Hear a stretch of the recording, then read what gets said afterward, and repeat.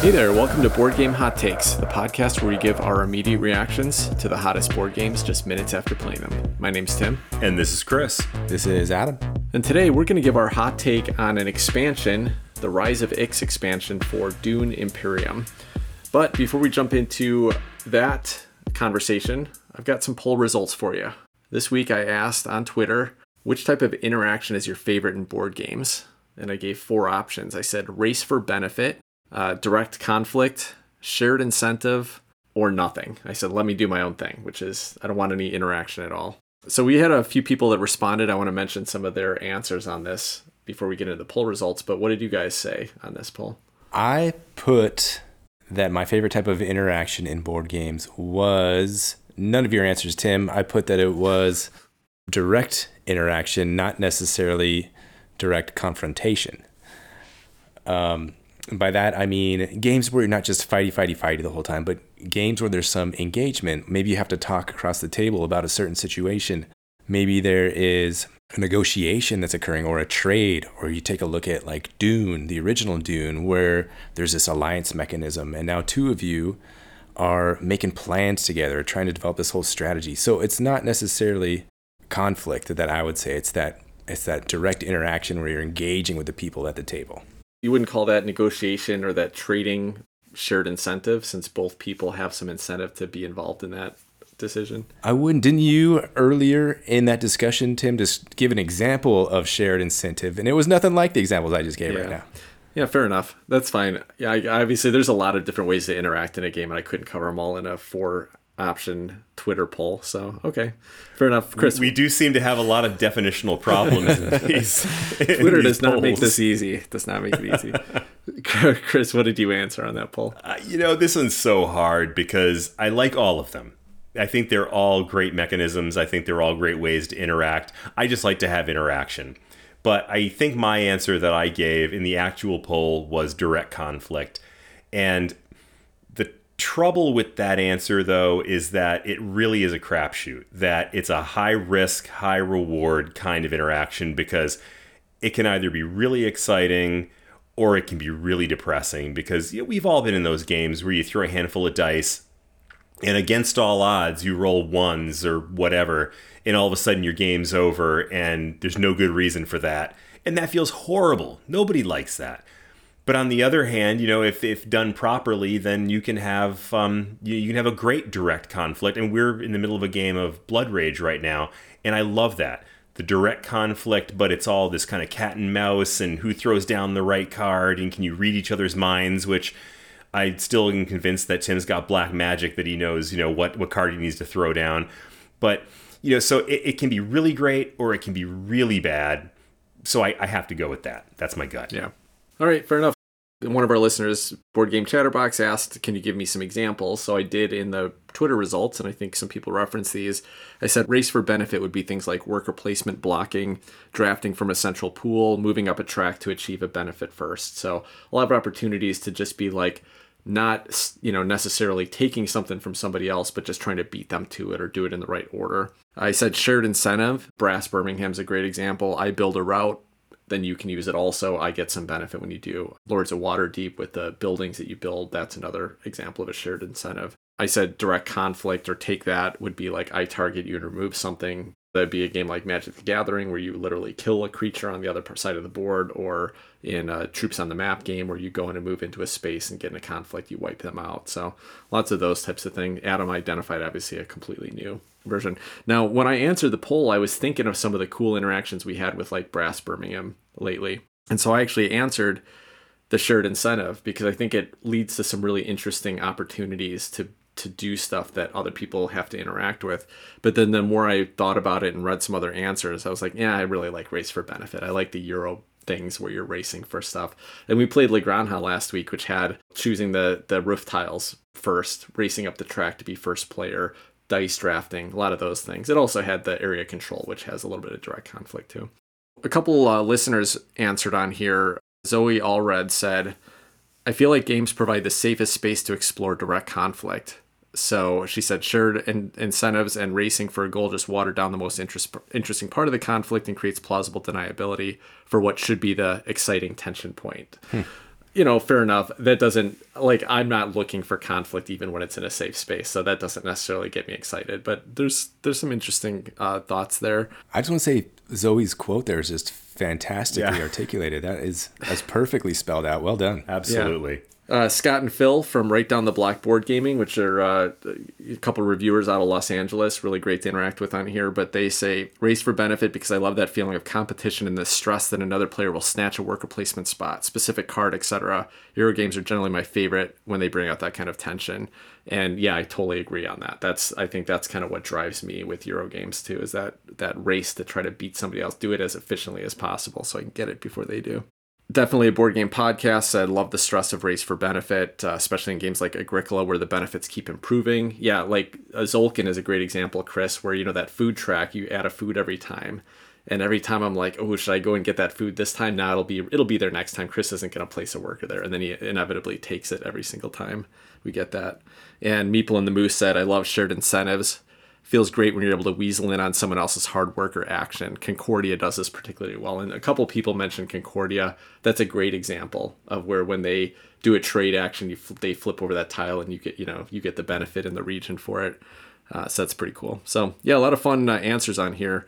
If you don't follow us on Twitter, you should go check out that poll question because there was some pretty good conversation on that one. Any other thoughts on interaction? The more I think about it, the more the reason I really enjoy that direct confrontation or interaction is you get a more direct look into someone's insights when they're playing a game and maybe how they're thinking and what exactly they're going for. And it's not kind of disguised through these layers of race for this space and block this to block that. You get, a direct interaction with the player across from you as to what they might be thinking and the kind of person they are and how they live their life. And I don't know, maybe not that far, but just some more insights. And I think that's what I enjoy about the direct confrontation. Yeah. Well, I've got a question about the direct confrontation. And so here we are, public podcast. We're in a safe space. So I have a question for you guys, and I'll answer it too. But when you're playing a game that is filled with direct conflict, generally a Meeples on a map kind of game, do you get angry if you lose a big battle? Yeah, I do have bad feelings sometimes. And I also feel bad sometimes when I clearly really impacted somebody else's game. So I would say that's probably part of why I don't love those games, is that I wouldn't say I get angry necessarily, but I definitely, sometimes it makes me unhappy. It takes away some of the joy. It depends a little bit on my mindset too. Some days I can go into it and be like, you know what, I just got to go sit down here, have fun, and not stress about it, and cheer for everybody at the table, even if it's me losing. But sometimes I just don't have that mindset, and I can sit there and just get really frustrated, or oh man, this game is ruined for me, and it can definitely cause some negative feelings. This is a great question, Chris. For me, it's the thrill of that moment. I know I might win. I know I might lose, which probably is going to happen, but the thrill of that moment, and sometimes I will win, and sometimes I'm going to have this heartbreaking loss. That's just, like you said, a safe space to go explore those moments and take the risk, and you might explode and have it all just fall back in your face. Who cares? It's a game. Like I just want to have those moments and explore it. So I love this question, Chris. What about you? I have to admit, this is one reason why I have been shying away more and more from the big direct conflict games. And I know it sounds ridiculous because I just answered that I like direct conflict the best. But this really is a product of having that big risk, big reward. I get frustrated. I mean, especially in a game where there's a lot of chance. And I know Tim's probably grinning at this because he hates dice rolling games. But I'm thinking of probably the best example of this. We've played a few times Cthulhu Wars, where you're just rolling these huge handfuls of dice and you can stack the odds in your favor, but in the end, it's all going to come down to what you roll on those dice. And frequently, at least for me, I come up with exactly the thing that I didn't want to have. And when that happens, man, it can really ruin my experience, and that's a bummer. And so even though I feel like the highs are particularly high in a situation like that, if you end up having a successful attack or a successful game, the lows are low enough that it actually frustrates me, and I kind of find myself shying away from those games. Now, interestingly, I contrast that with a game like Blood Rage, where I think I'm much more accepting of having someone legitimately outplay me than I am of someone winning because they rolled a bunch of good dice. I mean, we played a game, you alluded to it last week, Adam, where we played against Tim. Like every turn, he was playing just the right card, and I'm going to assume that there is some brilliance going on there. But that I have to grudgingly say, man, that was well done. Whereas if I throw a handful of dice and I roll all ones, it just burns me. It really bothers me. Yeah, that makes sense, Chris. I had a moment in Eclipse Second Dawn for the Galaxy on our last play of that where it felt like that, where, I was evenly placed. We should have had a tough conflict and could have come off either way, but instead you rolled all big numbers and I rolled all blank faces in that game. And that was just it's so annoying when that happens. Adam, we had a game today where you kind of maybe raised a little bit of salty language in Blood Rage, where we're in the middle and you've got like 7 power and I had one little warrior in there, 1 power, and I was like, why did I even go in here? I just wasted that guy. And it just ended up where like I played a 6 card and you didn't have anything, and I managed to and I had a +2 card on top of it too, so I managed to take the middle section in that combat. And like I've never seen you swear in text as much before. Well, a part of that was for the humorous effect. I mean, of course, when I saw that, I was like, given the cards I had in my hand too, there was a freak out sesh. There was a huge freak out sesh at my house. I was like, yelling at the computer screen, but it's all in good fun. I know it is. So I put that in the thing to add to the moment of it to just be ridiculous. And I know, like, it could be frustrating, but there's a spectrum, right? That one, I shot myself in the foot. I could have done something totally different, but I didn't. And there is a spectrum, I think, Chris, for this, like you're saying, Cthulhu Wars and Eclipse. Sometimes it's just throw the die. You can stack the odds in your favor a little bit, but it does come down to what comes up on the face of those dice. So I think it's finding that balance between this totally chaotic mode and something where at least you feel like you have the agency to control what's happening and what's going on. And of course, I love all those other kind of interactions too when they're done nicely. I can appreciate a nice shared incentive and a race for benefit.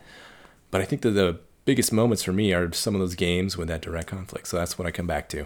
Yeah. All right. Well, let me just read the poll results really quick and then we'll move on. So the people answered race for benefit was 29%. Direct conflict, 23%. Shared incentive was 30%. So that and race for benefit were basically neck and neck tied. And then let me do my own thing was 18%. So there's a group of people that really just leave me alone. I want to do my own thing while I'm playing a game.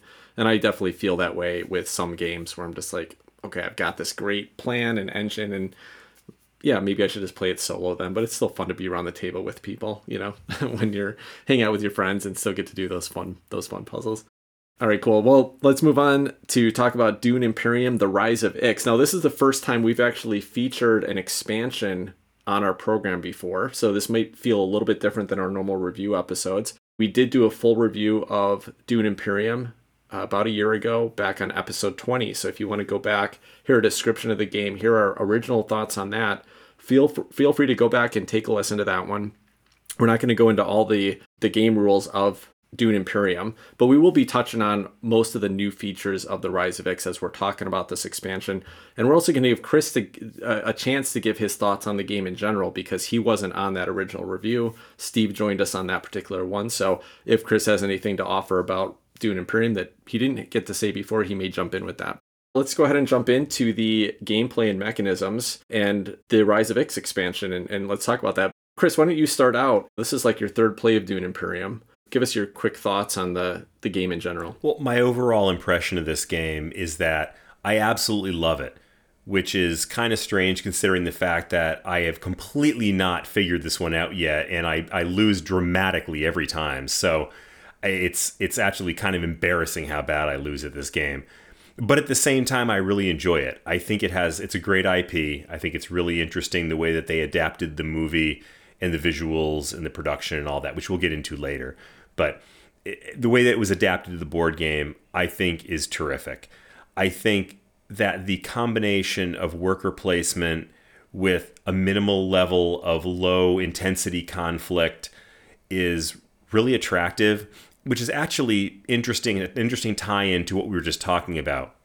The conflict in Dune Imperium is actually really nice because it's very it's very clear and there's no dice involved, and there may be somebody who throws down a card that creates something surprising, like an ambush or what have you, that adds some more swords to their attack. But you generally know how the combat is going to go based on the addition of the troops over time. And so there's no big surprises there generally. And I think that's really nice. But beyond that, just the variety of choices that you have, the options are all interesting. The paths to victory are, I think, very many. I haven't actually found any of them yet, but they're there. And this is a game that overall I just want to keep coming back to, even though I've done very poorly at it, and I've only played it a few times. So just based on my few plays, I think it's a great game. Adam, any double takes from you since our review last year? You've had a chance to play this quite a bit over the last year, but anything you think maybe changed with your opinion or that you want to just repeat? Well, coming back to this game, I haven't played it as frequently as we were playing it early in the year. And gosh, I missed it. This game is just incredible. It keeps going up for me. I think it's still elevating, Tim. I think I said it was my all-time favorite or near the top. It's even further at the top and pulling away. So that's how I feel about the game at this moment. What about you, Tim? Yeah, so my love for this game has really only grown since we played it on that episode a year ago and reviewed it. We've had a chance to play it a lot since then. I always look forward to it. It's always an exciting game. There were a couple kind of dominant strategies that were starting to feel a little bit stale, started to feel like things were getting a little bit repetitive. So I'm going to jump in with one of the parts of this expansion that I think is really important. It's not the sexiest part of the expansion. It's not the one that I want to talk about the most, but I think it's the one that had the most impact from my enjoyment of the game. And that is that there is now a board that covers over a section of the original board and replaces some of the worker placement spots up there. That board gives you some trade options. The trade is a really interesting mechanism there, but most importantly, it blocks off a couple spots that were really causing people to just push for those right away, causing some repetitive actions. And so I really love what that did. But what about you guys, now that we're talking about the expansion? Chris, what was a mechanism that this expansion added that stood out to you? Well, I like the new Ixion technologies. And because we were playing with the new expansion for the first time, my plan was I'm going to go all in on that, and I'm going to try to explore that as much as I can. And so, we had talked earlier a little bit about how many different paths to victory there are and different strategies. And so I said, I'm going to go all in on technologies. I'm going to go for the dreadnoughts. It just happened that I had the leader who also had the dreadnought ability. In other words, that my dreadnoughts were worth 4 attack points versus 3 attack points, which is the standard for a dreadnought. And so it made sense for me to try to get those dreadnoughts because then I could be an unstoppable force in combat, at least theoretically. And so I really went in big on those technologies. And that was the other thing about my leader, is that he also had the ability with the signet ring to do a technology. And so I really focused on that. And I can definitely see where that would have been an effective strategy. And it was interesting because it gave me something entirely different to do than what you guys were doing, who might have been focusing on alliances or focusing on heavy spice trade or something like that.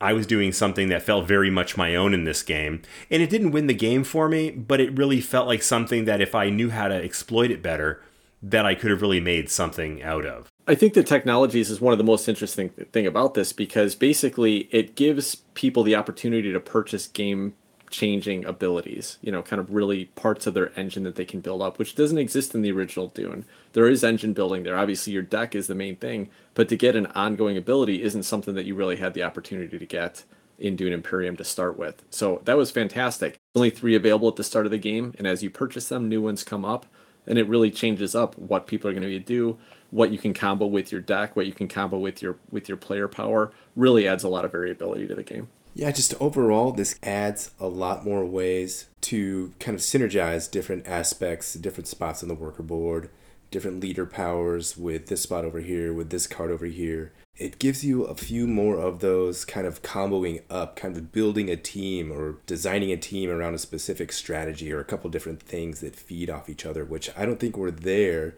as much in just the base game. So that's kind of what I see with this expansion. Chris, I see you nodding your head. What do you think of that kind of perception of the expansion here?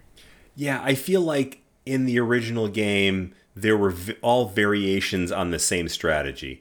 I feel like the expansion creates a new universe of strategies that you can undertake. Not sure if that's an accurate way of saying it, but that's the way it felt to me. It felt like to me like we were choosing sort of, it was almost a choose your own adventure. You know, which version of this game do I want to play? And I thought that was really interesting. Yeah, no, aside from some of the new mechanisms that we've started to talk about, one of the things that I like in a good expansion is that it just added more stuff, more of the same things that the game does by more variety in the card deck. You know, what's the main cards called in this game? The Imperium Imperium cards. deck or The Imperium cards, yeah. Yeah. So like a ton of new Imperium cards. We get to see a huge variety of those come up in this game.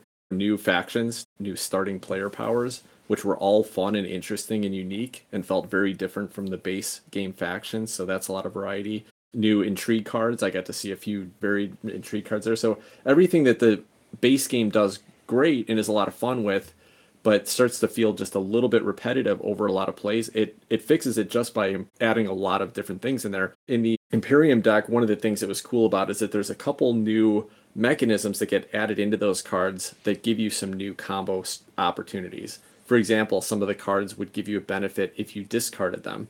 And now there are other cards that would get a benefit for discarding a card. And so some cool little things to combo up that were outside of the original mix of mechanisms before. It's an interesting idea that I didn't see because they never came up, but I would have liked to have seen, was the Infiltrator cards. And those were cards where you could, when you played the card, it gave you the opportunity to place your character, your worker, on the same spot that somebody else had already occupied, which strikes me as pretty powerful, and that would be very interesting to use. We didn't see any come up, so I'm not sure if that had something to do with the mod that we were playing on Tabletop Simulator, or if there's actually that few of them in the game itself. But I thought that was something very interesting, and I would have liked to have seen more of it. Now, what do you guys think about that freighter? What is it? The CHOAM board? Is that what it was? Where basically there's like these spaces that you can take a freighter movement, and so the freighter movement would let you move up this track that had increasing benefits, but you had to take your freighter off and put it back at the bottom of the track to actually get all of the benefits that you'd reached.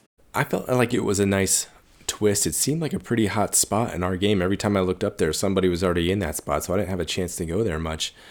But that mechanism seems like a nice alternate to what was available before, which, you know, wasn't much. Trade spice into Solari. And so I like that kind of cascade mechanism. You can build up, you could kind of knock it down and get all this stuff along the way. And the way you could, if you could get that 2-spot one, like you got, Tim, you could go up to the top and then use it to draw it back down, which was super powerful and cool to see.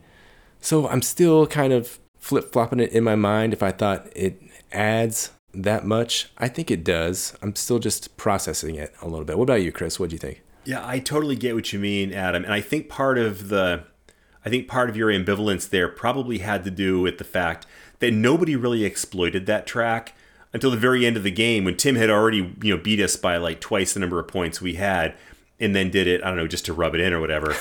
But, you know, there were these incredibly strong powers that came from that track that nobody really used.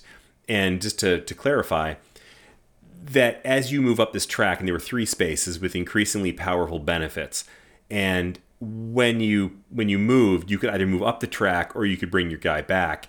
And if you got up to the top, you got all 3 benefits from the lower tracks, and there was quite a bit that you could gain out of that. I mean, that'd be a very powerful turn if you were to do that.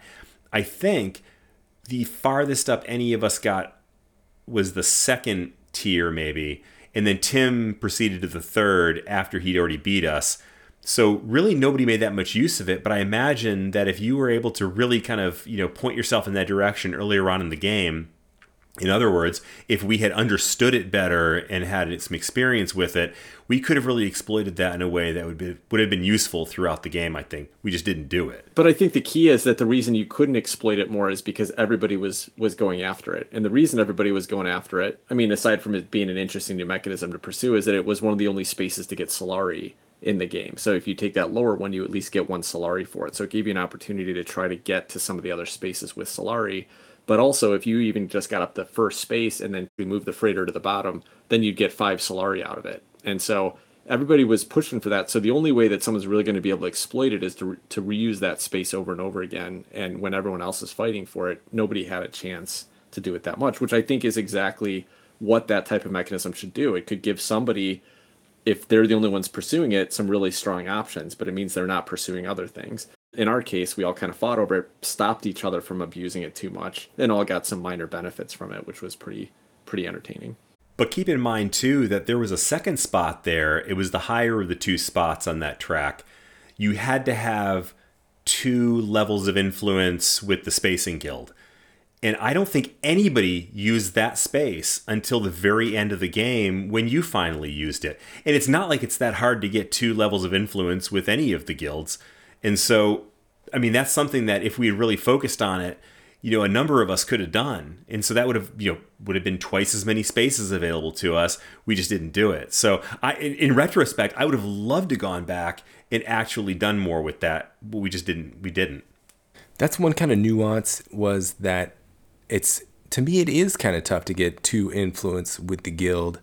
One, because one of the spaces just gives you a fold space card, which is okay. And the other one is the Highliner spot, which you need 6 spice to go there. It's a better kind of late in the game play if you're trying to win a battle. Maybe, unless everyone else has dreadnoughts and you don't, then maybe it's not so good anymore. And there's other ways to go up tracks, but I wasn't necessarily getting any of those. So again, it's a target of opportunity. Are you going to be able to get 2 influence with a guild? Are you going to want to work that guild? Are you going to be able to get more Highliner stuff early in the game or later in the game?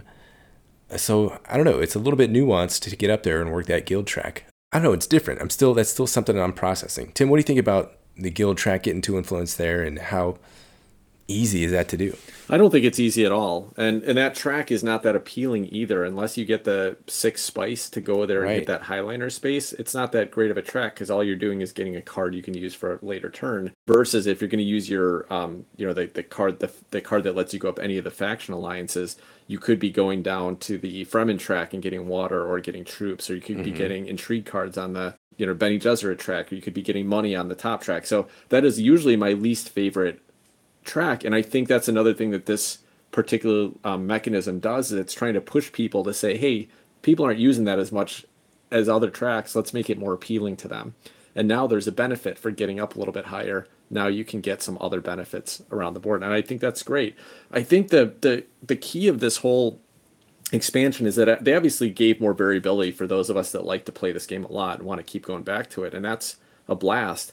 But they really did, it seems to me, look at some of the things that come out of repeated plays and fix them. Made more strategies viable, made more different ways you could go and pivot to. And this game is a lot about tactical choices every round, and it's what cards did I draw this round, so what opportunities do I have, who else is going to conflict, what's the benefit for conflict.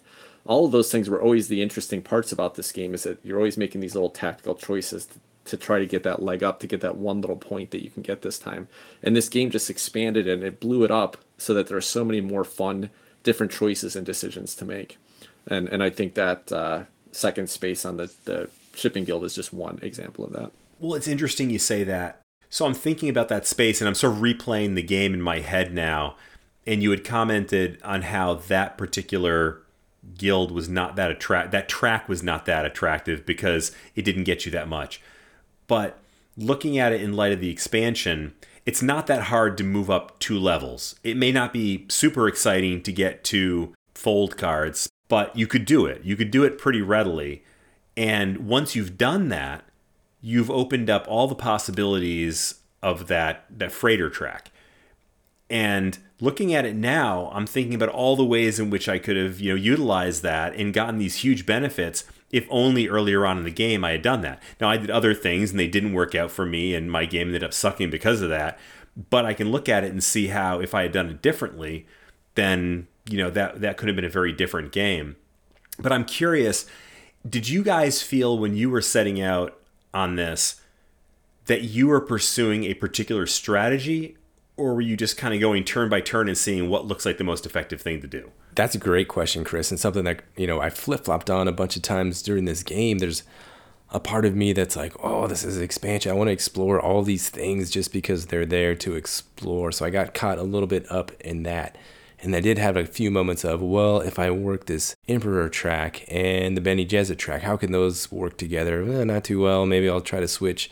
I did think of trying to go to the guild, getting that second spot earlier in the game, and I had the opportunity. And it was just too boring to me. I couldn't do it. I couldn't suffer that moment of boringness to have all these advantages later on.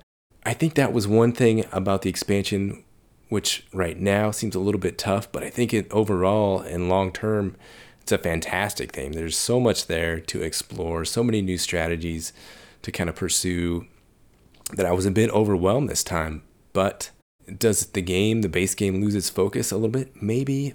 But I think the advantages are there and what this game brings to it in a long-term sense. What about you, Tim? You have thoughts on any of my thoughts?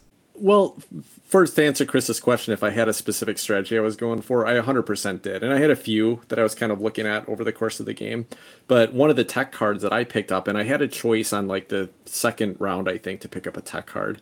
And I almost picked up the one that would give me a water, and then would give me more water if I won conflicts. But the other one that was available was one that gave you an endgame point if you got to the third space on all 4 tracks, the alliance tracks.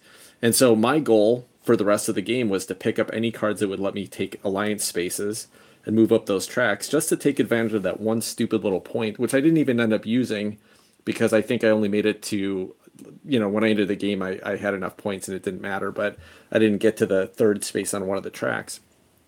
So I did have a goal I was driving towards, and it helped me with other areas. And at one point I picked up a card specifically because it would give me an alliance track symbol on it, but that thing also gave me a different goal that said, hey, if you reveal this card, you can trade in 6 Solari for a point. And I got to use that one time, so it kind of motivated me to build up some Solari to build that thing. So I think that's what this game always is, though. It's little, hey, there's a couple points available in conflict. I'm going to do what I can this round to go after them. There's a card in my deck that's going to let me take advantage of this thing. I'm going to go after it this time.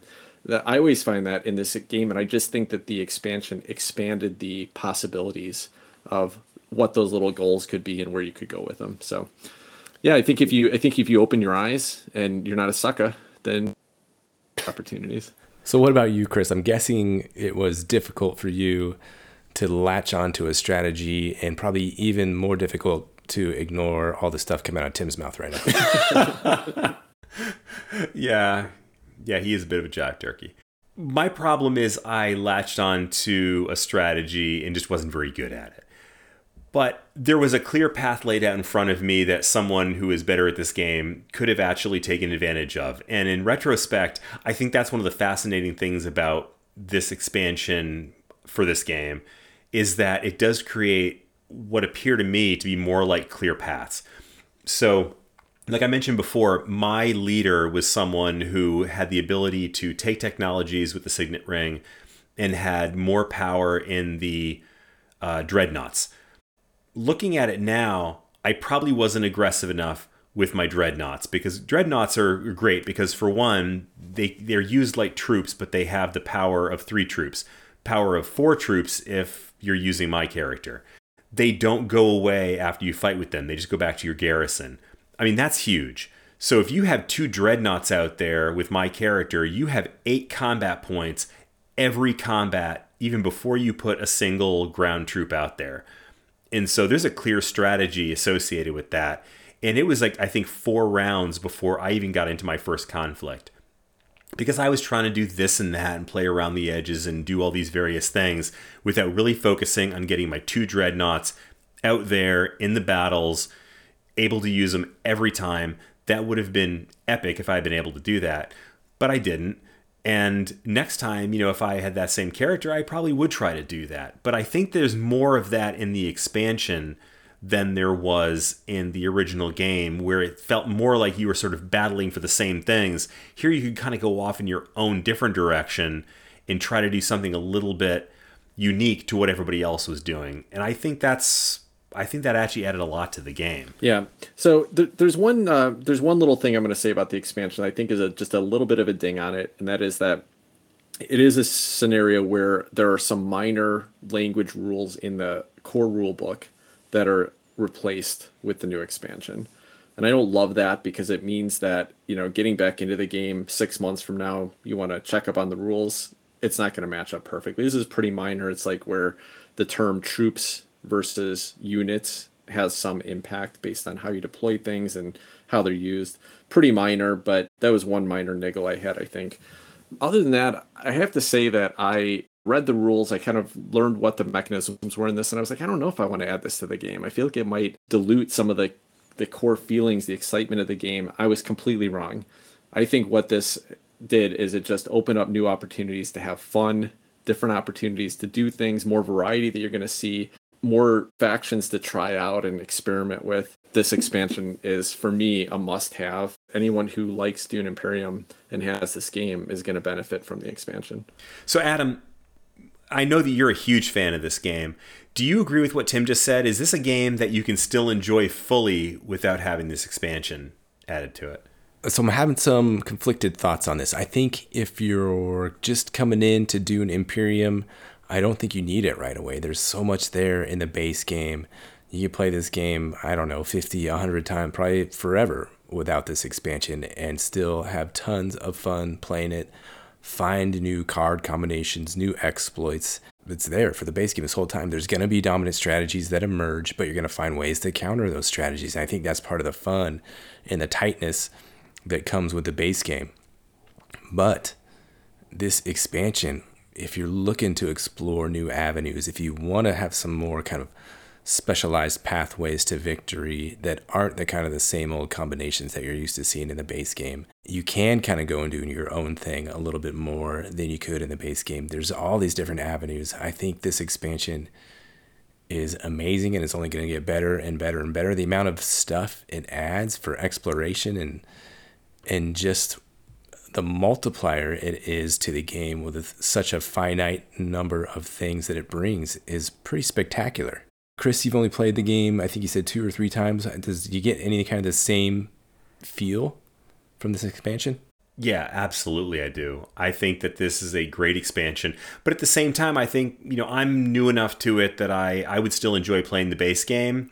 I think I would prefer to play it with the expansion, but I'd be happy playing either one. Now, if I played several more games of the base game, I may feel like the expansion was more of a necessity, but as it stands now, I think they're great together. I think that the base game is great by itself. So I think either one's a winner. So Tim, if you're going to teach Dune Imperium to somebody new, are you going to use the expansion or not? Yeah, I'm glad you asked that question. I think if it's a gamer, yes. If it was somebody that was a little bit, less familiar with kind of mid to heavyweight games, then that would be a harder call because there's a few additional mechanisms you have to teach and spaces that you have to explain and icons and things like that. The problem with this as an expansion is that it's not really a good modular way to say like, hey, I'm just going to add all these cards to the deck. And even if I don't want to teach the new mechanisms, I'll leave those tracks off because a lot of the cards reference the new mechanism. So I don't think you can really play with some of the cards or some of the factions, like you can't really play with any of the expansion content without playing all the expansion content. There might be a few cards you could flip in, but it would definitely be hard to separate the game back apart. I have a feeling that my gut would be that in almost every situation, I would just teach it with the expansion built in. It's kind of a challenging enough game anyway that it's not a game that I teach to really new gamers or people that prefer lighter games. So I don't know that there'd be too many situations where I wouldn't just go ahead and teach the expansion anyway, just because it's probably the right audience for it. Once all the stuff's mixed in, once all the cards are mixed, you're not going to take it back out. And exactly. It's over at that point. Guess what? Exactly. This is the game we're playing. That's it. All right, well, let's really quickly touch on the production. The theme didn't change here. The artwork is pretty much the same style as the original game. So I have just one point on the production I want to mention, and that is the little dreadnought tokens are pretty boring. That is, I think, the only thing that I would say is, that's supposed to be this big, massive ship, and ends up as being this little wooden ship meeple. Would have loved to see something a little bit more exciting for that component. And this is not a cheap expansion. And mostly it's cardboard and some little wood pieces, but I'm finding this thing at retail for about $40, which is about what I paid for the base game. Maybe it's a $50 game. So it feels to me like it's probably a little overpriced for the components you get in the game. it's worth it still. It's such great content. That would be my only complaint and really my only thought on the production here. What about you guys? So you said that the theme didn't change much at all. So that brings up in my mind a question for both of you guys after having seen the new movie. I think neither of you were overly familiar with the movie and the IP.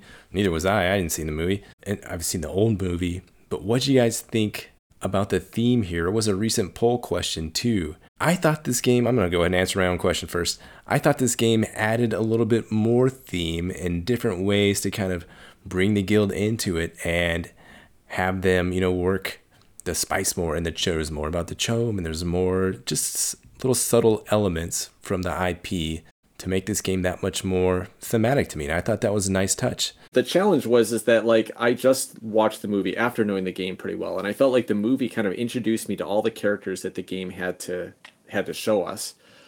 But now it's introduced a whole bunch of new characters and settings, guilds and stuff like that now I don't know about. So now I feel like I'm more confused. But I'm interested. Maybe it'll come up in the second part of the new movie. Maybe it comes up in later books. I don't really know how this all fits in. I would just say that it probably pulled me more out of the theme because I don't know who these new people are and what these new things are. And then, from a theme perspective, it's cool with how they try to tie these Euro mechanisms into the theme of this game. And I think they did a pretty good job of it. But it's still a pretty much a Euro-y game. You're moving up tracks. You're doing worker placement spaces. There's obviously a tie into the conflict and the different spaces on the board and the factions, but it feels very mechanical to me, and it doesn't feel super thematic what you're doing on a turn-to-turn basis. I don't mind that. I love the game for what it is, and I love a Euro that gives me good mechanisms and tries to put a nice coat of paint on it. I think Dune Imperium does that well, but I wouldn't say it's particularly thematic gameplay. What about you, Chris? Yeah, I'm kind of with you, Tim. I mean, this is not material that I was particularly familiar with. I don't know where Ix is, or what they do, or why anybody would call their planet Ix. But it was all new stuff. Now that said, you could gather enough from the just the basic components of the game to know that this is a civilization that's big on technology, and so they were selling their technologies or providing them, and there's dreadnoughts and various other things. So I don't think it hurt a lot. I don't think it added a ton for someone who's not familiar with the IP. And I think that's really one of the keys here, is that as someone who's not that familiar with the IP, I was able to enjoy it and appreciate it. But I think that if someone was really familiar with the books, it may have been even more meaningful, as with so many IPs. So I guess the bottom line is, I don't think it hurts anything, and it probably does help something and makes it even more exciting if you're a fan of the books. I agree with something Tim touched on, that it is in general very difficult to put a theme on Euro mechanisms. Okay, we're going to trade this for this and this. But somehow this game does it exceptionally well, I feel like. It gives you these little things and a character where you can see like, oh yeah, I can see why this character would up their alliance with the Bene Gesserit and then give you a card and then let you scrap another card. That totally and give you an entry card because they're kind of trying to plot the future. The effort that this game does put into fitting each card into a theme, I think is really there. And you can really tell they tried hard to make something that you could they would push you in the direction of a theme. The Shai-Hulud card, for instance, is the sandworm that the Fremen have sort of tamed, and they use that as helpers when they go and fight. They ride these things in, these giant sandworms. So I forget what it let you, but it added a bunch of combat to the combat system if you used it in a reveal turn, or it let you destroy a couple of troops, like it was eating these other troops and turning that into swords. It just let you do some very neat things that you could see what it did and be like, oh yeah, I totally see how that fits in with the whole theme of the game. So I thought that was just a very nice touch that they did here. I think the quote of the night was when Tim said, they eat cards and poop out troops.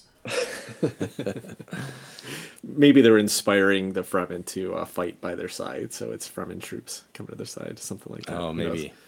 All right. Well, any with this expansion, any exceptional moments or standout moments for you guys tonight? I'm gonna just jump in on this one really quickly. I somehow won the game. I hit 10 points when I think everybody else was not higher than 5. Maybe somebody got to 6. It was a pretty exciting win for me tonight. but I felt like I really pushed at it. Like I really had this strategy and I pursued it and I let you guys kind of go after each other in the conflict and I made it all pull together. So that was really exciting for me. And part of what drove that is the first couple rounds where there was a point in each of the first two conflicts available. I basically, you guys gave them to me. Like you didn't even try for them. I got a couple troops in there and just managed to hold on to them and nobody cared. So those 2 points were the only ones I got in conflict, and I just stayed out of the conflicts after that, and then got the other 8 points I needed to. So it was, for me, it was just really fun to have this strategy in mind and have these goals and have it all come together. So I love that. What about you, Chris? Any moments that stood out to you? Sadly, the big moment for me, other than, looking up and seeing that you had 10, 12, 15 points, whatever, when I had like 3, was the point where I actually did manage to start putting together my strategy. And it was the stuff that I talked about before, where I was able to get both of my dreadnoughts out there with a leader who gave more power to dreadnoughts. So essentially, every battle, I would have had the opportunity to put out 8 power even before you added any troops. And I had big plans for that. I thought we had like 3 or 4 rounds left to go, and I was going to go in there and I was going to dominate every single battle. And in reality, even though I didn't in this game because I did it too late, I can see now how I could have done that.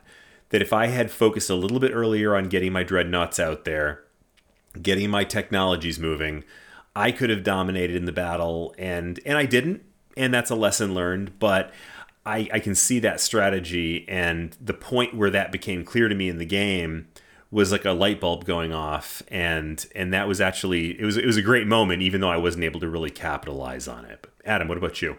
I didn't have any up or down moments in this game because before I knew it, this game was over.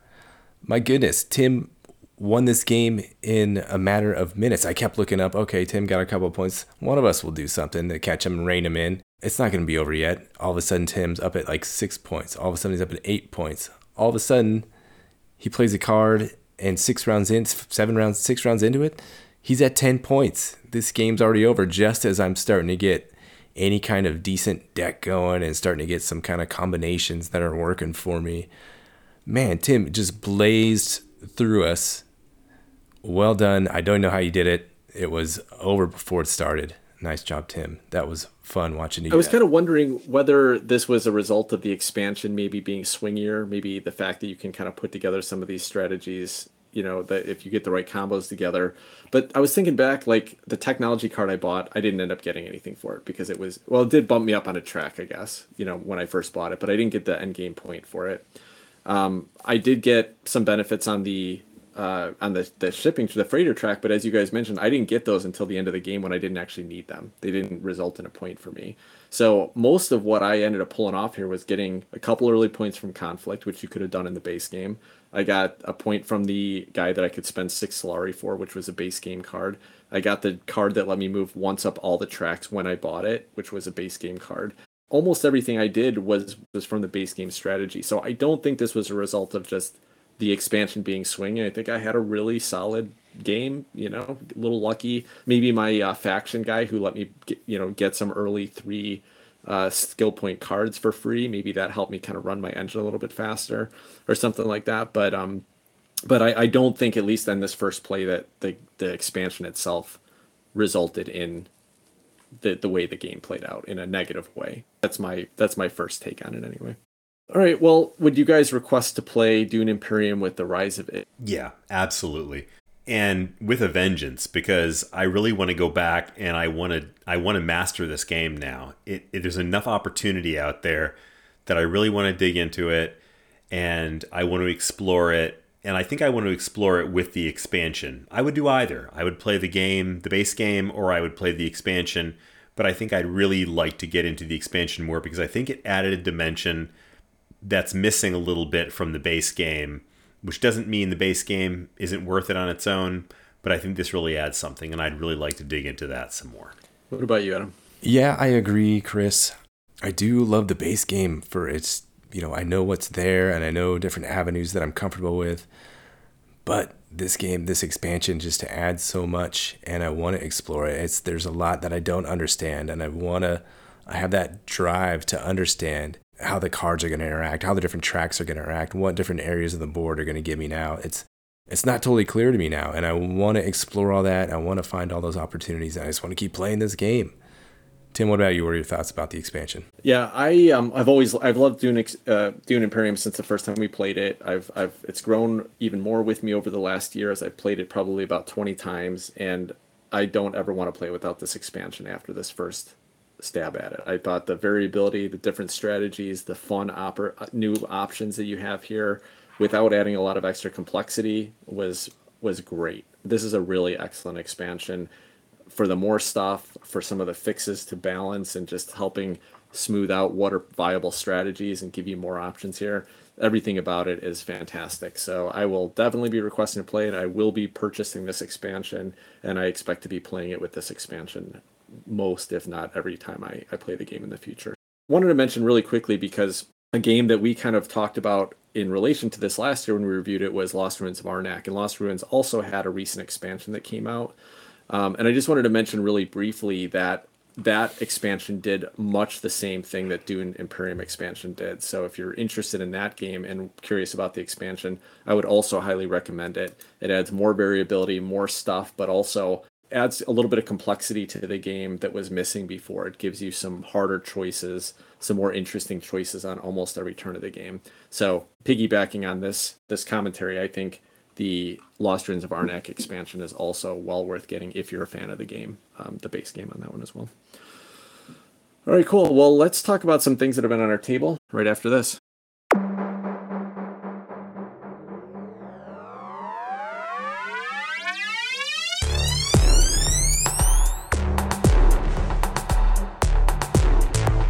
All right, welcome back. So I'll just jump in here with one thing that that I wanted to talk about. Now, there's two games that I've been playing recently that I really have some thoughts on, and I didn't know which one to talk about, so I put a poll out on Twitter tonight and asked whether I should talk about It's a Wonderful Kingdom or if I should talk about Cryo. The results of that came in at exactly 50-50 right before we started recording tonight. So is there one of those two games that one of you would like to hear about tonight? I never heard of either of them. I'd like to hear about Cryo, because you played it the one time, and I think you were kind of lukewarm on it. So I wouldn't mind hearing your follow-up on Cryo. Yeah, sounds good. So Cryo is a game that came out in 2021 from Luke Laurie was a designer. There's a co-designer on that as well, put out by Z-Man Games. And this is a game with a very interesting theme. The idea being that you are all on a colony ship that crashed. It broke apart, maybe due to sabotage. And so the players in the game are some of the survivors that are awake, and they're trying to both get underground where it's before it gets to be nighttime and you all freeze to death, but also to try to help your other survivors that are in cryo chambers get to underground. So one of the main goals, one of the main ways you're going to get points is by moving these little cryo chambers to some underground tunnels on the map, the board. But this is all done with a very, very straightforward, simple worker placement mechanism. You have 3 drone workers. You never get more than that. And you're either on your turn going to place a drone worker out on some spaces out on the board, or you're going to take all of your drones back. And this follows exactly like Luke Laurie's other designs, including Whistle Mountain, including Dwellings of Eldervale, where the kind of the fun mechanism of it is that when you take your drones back, or your workers, you're basically going to be triggering a tableau, kind of an engine that you've built over the course of the game. There's a couple different ways you're going to do that. There are multi-use cards that feel like they came right out of La Granja, and that you can either play it as a ongoing ability, you can play it ship that allows you to carry your cryo chambers down underground, kind of like the wheelbarrows in La Granja, or you can play it as you can discard it for some resources. So basically there are these cards that allow you to activate some of these opportunities and build up your engine. The other thing that's going to happen is whenever you place one of your workers out on a space that gives you resources, it's a little stack of tiles, kind of like Dwellings of Eldervale. So when you take a tile, you can either just immediately get the resource for it, or you can slot it into a space on your board that triggers when you pull the drone back. Slightly more to it than that, but that's about it. It's very straightforward. The game is very quick. I played a 2-player game, played in about 45 minutes. So for a Euro game, first play for me, we whipped right through it. It's got a player run end game trigger where essentially every time you pull your workers back, you activate a little event that happens, and there's a certain number of events over the course of the game. So if you want to pull your workers back more frequently, you can speed the game up. And then there's a kind of a clever area control mechanism where as you get to these underground tunnels, you're going to get more points for however many of your cryo chambers are on a specific cave versus your opponents. So some interesting things going on there. There's a couple places to be mean in this game, fighting for the area control space, but also some of those events you can trigger can blow up the cryo chambers from your opponents, which is pretty dark considering you're basically killing a human being that's still living in that cryo chamber when you do that. So it's got a little bit of a possible take that. But all in all, I found the game to be very bland. There is not much exciting happening on your turn. You're putting a work route and you're getting a benefit for it. The benefits aren't very interesting choices. There's a little bit of a race mechanism to it, but it's pretty clear, if somebody else doesn't have their cryo chamber on a spot that they could blow up, you need to get your worker off there. So it's not that risky. The area control mechanism with the caves might be a little bit more interesting, except that you don't have a whole lot of shots to get people down there. There's a few different resources you have to manage, and one of them is energy, and the way you get further into the cave is by spending more energy. So I thought the game was okay. I think I'd be fine playing again. I only played it at 2 players, and I think that that's probably not the ideal situation because there is a lot of interactivity with the other players, and I didn't feel like there was a lot of tension in the worker placement spaces here. So for me, it's kind of a dud. I think if I was going to play a light to midweight worker placement game, I would even take the classic Lords of Waterdeep over this any day. It just felt pretty flat. It wasn't that interesting, but it did have the advantage of being fairly streamlined and had a little bit of interaction going on. So Adam, did you have any questions about it? Because I knew this was on your list of games you wanted to play this year. Yeah, it's something I've been wanting to try. The expectation has been lowered a little bit. I'd still like to try it, I think, after hearing you talk about it. I was going to ask you, where does this kind of fit on the Luke Laurie games that you mentioned? If you had to rank those 3, I think you said Whistle Mountain, Cryo, and Dwellings of Eldervale. How would you kind of rank those? And then how are you feeling about Luke Laurie games in general at this point? I mean, listen, worker placement now has been overdone. And unless it's got a really interesting additional choice to make, like Dune Imperium's a great example where the worker placement is great again for a couple of reasons, but one of them being that card deck building piece of combined that makes it interesting enough. But just straightforward worker placement is just not that interesting anymore. Luke Laurie has done some really cool things with his design, specifically the engine building piece of it. And when you pull your workers back, it still makes that a fun and exciting turn. You get to build that up and kind of do what you want to do. I thought this was the least effective of his 3 games that I've played, though, even in that aspect of it. It was fine. This was the most streamlined of the 3 games by far, and so it has that going for it. It was the quickest to play. I think Whistle Mountain is by far the most interesting of his designs. It's got a lot more stuff going on. I think Dwellings of Eldervale has some really fun stuff going on too, but it is rules heavy. It's kind of clunky and just didn't do enough for me to keep me excited. But I think I'd rather play that over Cryo. At least, again, after 1-2 player game, would be happy to try this in a 3 or 4 player situation. Hey, the one thing I did notice about Cryo that I thought was interesting is that I love the fact that it has the classic 1970s pinball machine back glass art on it. Nicely done. I think the art is pretty cool in that game, Chris. You bring it up, and I'm glad you mentioned it because it's fun to look at. It is. I actually agree. I think the production in this game is pretty neat.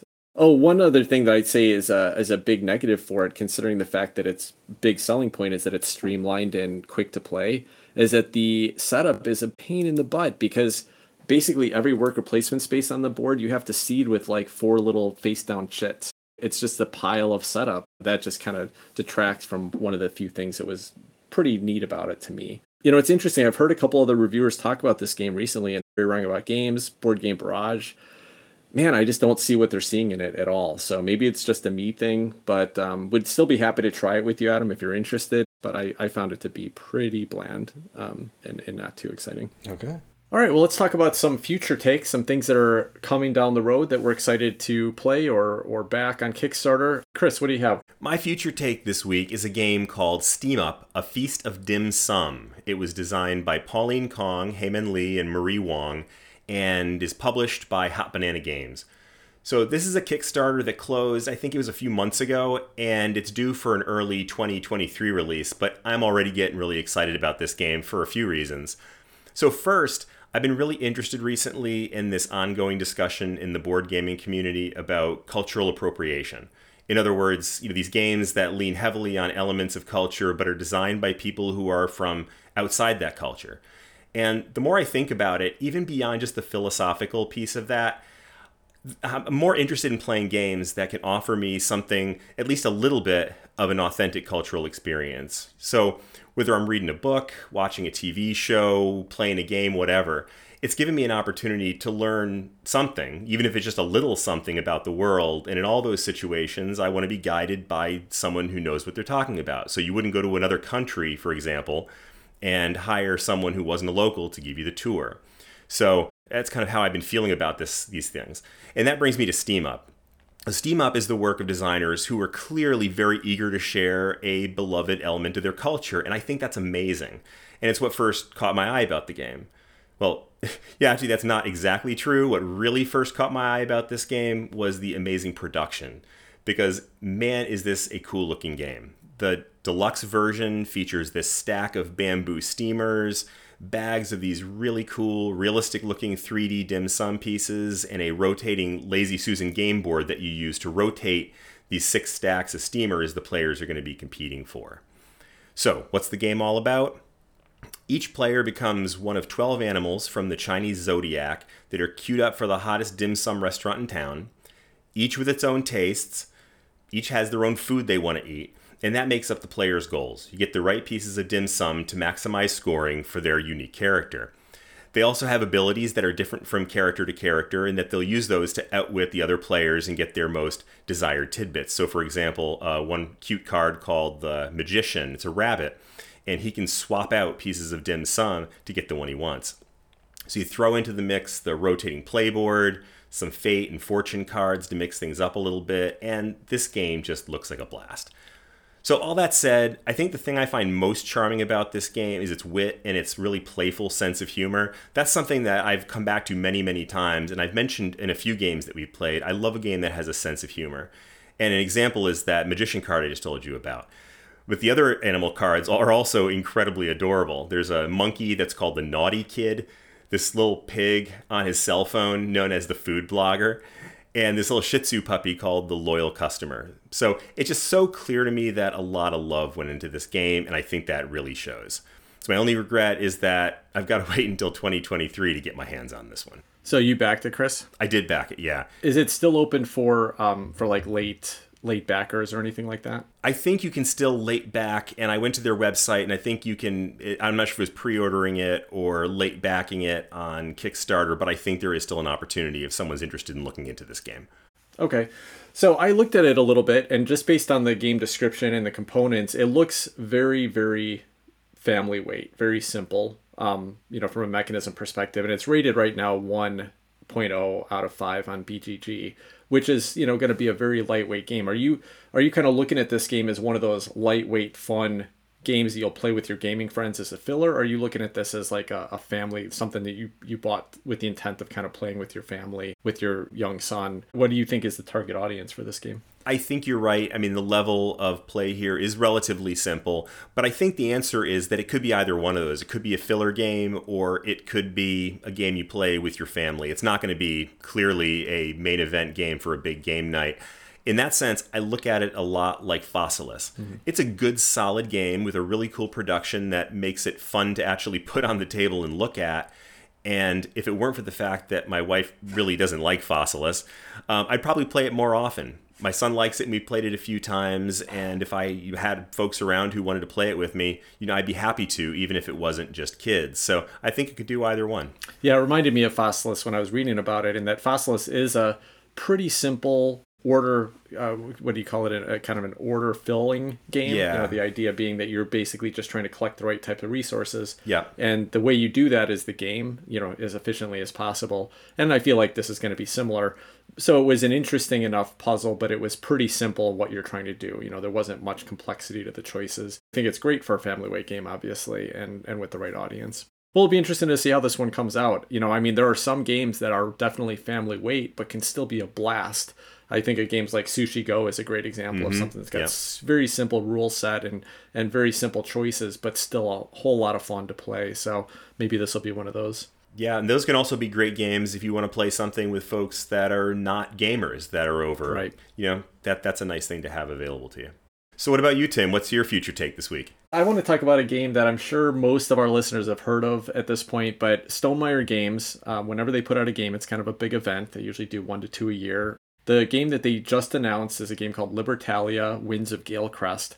Now, Libertalia is a pre-existing game. I think it was printed in like 2007 or something like that, maybe 2012. But it's an older game and it's a pirate-themed game. And so what Stonemaier Games did is they worked with the original designer, which is Paolo Mori, to basically kind of create a updated and refined version of Libertalia. That's pretty exciting. Libertalia's been out of print for a little while. It's known as kind of a fun strategic party game is the way that they explained it on the game description for the original game. And it kind of is that. It's essentially a game where it's played over 3 rounds, and every round, everyone's going to put hidden cards down at the same time. And when the cards are revealed, they're going to interact with the other cards in different ways. You're trying to basically be the highest numbered card that shows up because you get the best choice of loot, but sometimes the abilities on the other cards may interfere with that. They may take things from you. They may get extra bonuses. So it's kind of a fun, like, everybody's got the same cards, but you don't know what the other people are going to play, and you're kind of playing these mind games to take advantage of it. So Libertalia Winds of Galecrest is essentially re-implementing that. It's got beautiful new artwork and kind of rethemed. It's still a pirate theme, but they're calling them sky pirates, so it's kind of a fantastical theme where there are these ships sailing through the air, and the crew, instead of traditional human pirates, they're all like anthropomorphic animal pirates. But the artwork on this is done by Lamaro Smith, who I don't know if he's done any other board games before, but I looked up his portfolio a little bit, and it's just beautiful, beautiful, colorful, really, really wonderful artwork. He's a Caribbean-born artist, I believe, which is great for a pirate-themed game. You know, it kind of really fits that that somebody who's born there is going to be able to bring that theme home well. So I'm pretty excited about this. One, it's a game that I would always wanted to play, and two, you know, Stonemaier always does interesting things with their games, and even the ones that don't end up sticking around in my collection, I always have some fun playing them and enjoy kind of experiencing them and checking out what's offered. So I'm looking forward to Libertalia Winds of Galecrest. This is supposed to go on pre-order. I think early March it's going to be on pre-order from Stonemaier Games directly, and then it'll be in retail a couple months after that. So you can get this pretty quickly. We're going to try to do kind of a review of Libertalia. Sometimes Stonemaier puts out their games on Tabletopia right before they do the pre-orders. If they do, we're going to play it on Tabletopia and we'll release a full episode about it. If they don't, we're going to play the original Libertalia and review that for you. And then we'll talk about Winds of Galecrest and what's been announced and what the changes are, and just kind of talk about what we think of the original game and what we think of how the new changes and updates are going to impact the new game. So to give you our thoughts on that. So you can expect that episode in a couple weeks, but yeah, looking forward to this game a lot. It looks like a lot of fun to me. So I think after we get a chance to play and review it, I'll decide if I'm actually going to be one of those ones pre-ordering it. And talk about a game that deserves an update. I mean, this thing was in drastic need of a refresh. I've looked at it, and we played one game, and I have to admit that I didn't even read any rules or watch a rules video, so I was just, click and pray. So I can't say much about the gameplay, and I'll save that for the review episode. But man, I will tell you, what a turnoff the visuals were on this thing. Yeah. I just found the art so unappealing that, a game with great mechanisms can survive that. Like Le Granja, which we talked about recently, is a good example.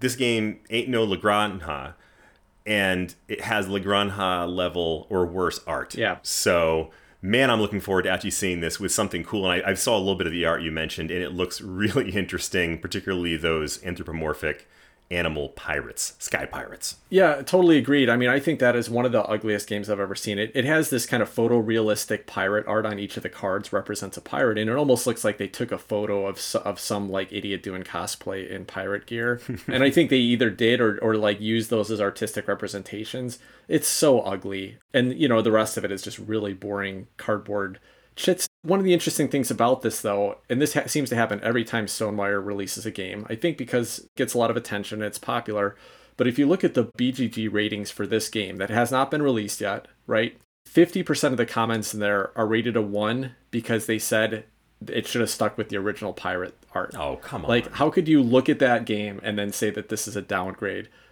Fine, you wanted a pirate game, that's fair. But to complain about the art here or the production is insane to me. So I think we got a couple like very vocal people that just don't like Stonemaier games, to be honest, because I see this happen with every one of his releases.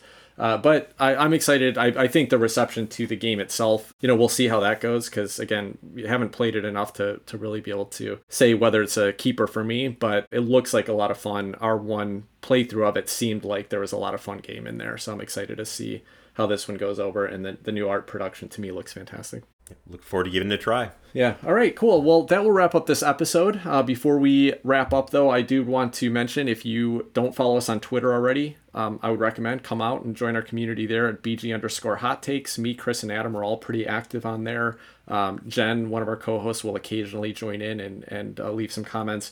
But we'd love to chat with you there. I leave a poll there weekly that we talk about, as you heard at the beginning of this episode. So if you want to be part of the poll or even have your comments mentioned on the air, you can leave that on Twitter. But the other thing I want to ask is, if you enjoy the show, rate and review us on Apple Podcasts, because it does help more people find the show.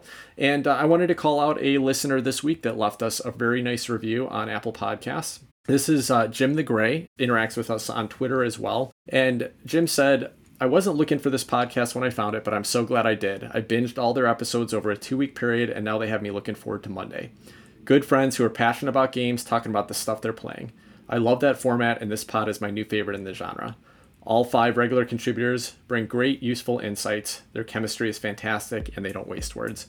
Thank you, Jim. That's really awesome of you to say. Really appreciate it. Please, if you enjoy the show also, leave a review for us on Apple Podcasts, and we'll read it on air. That will wrap us up. So until next week, take care, everybody. Have a good night, all. Bye-bye.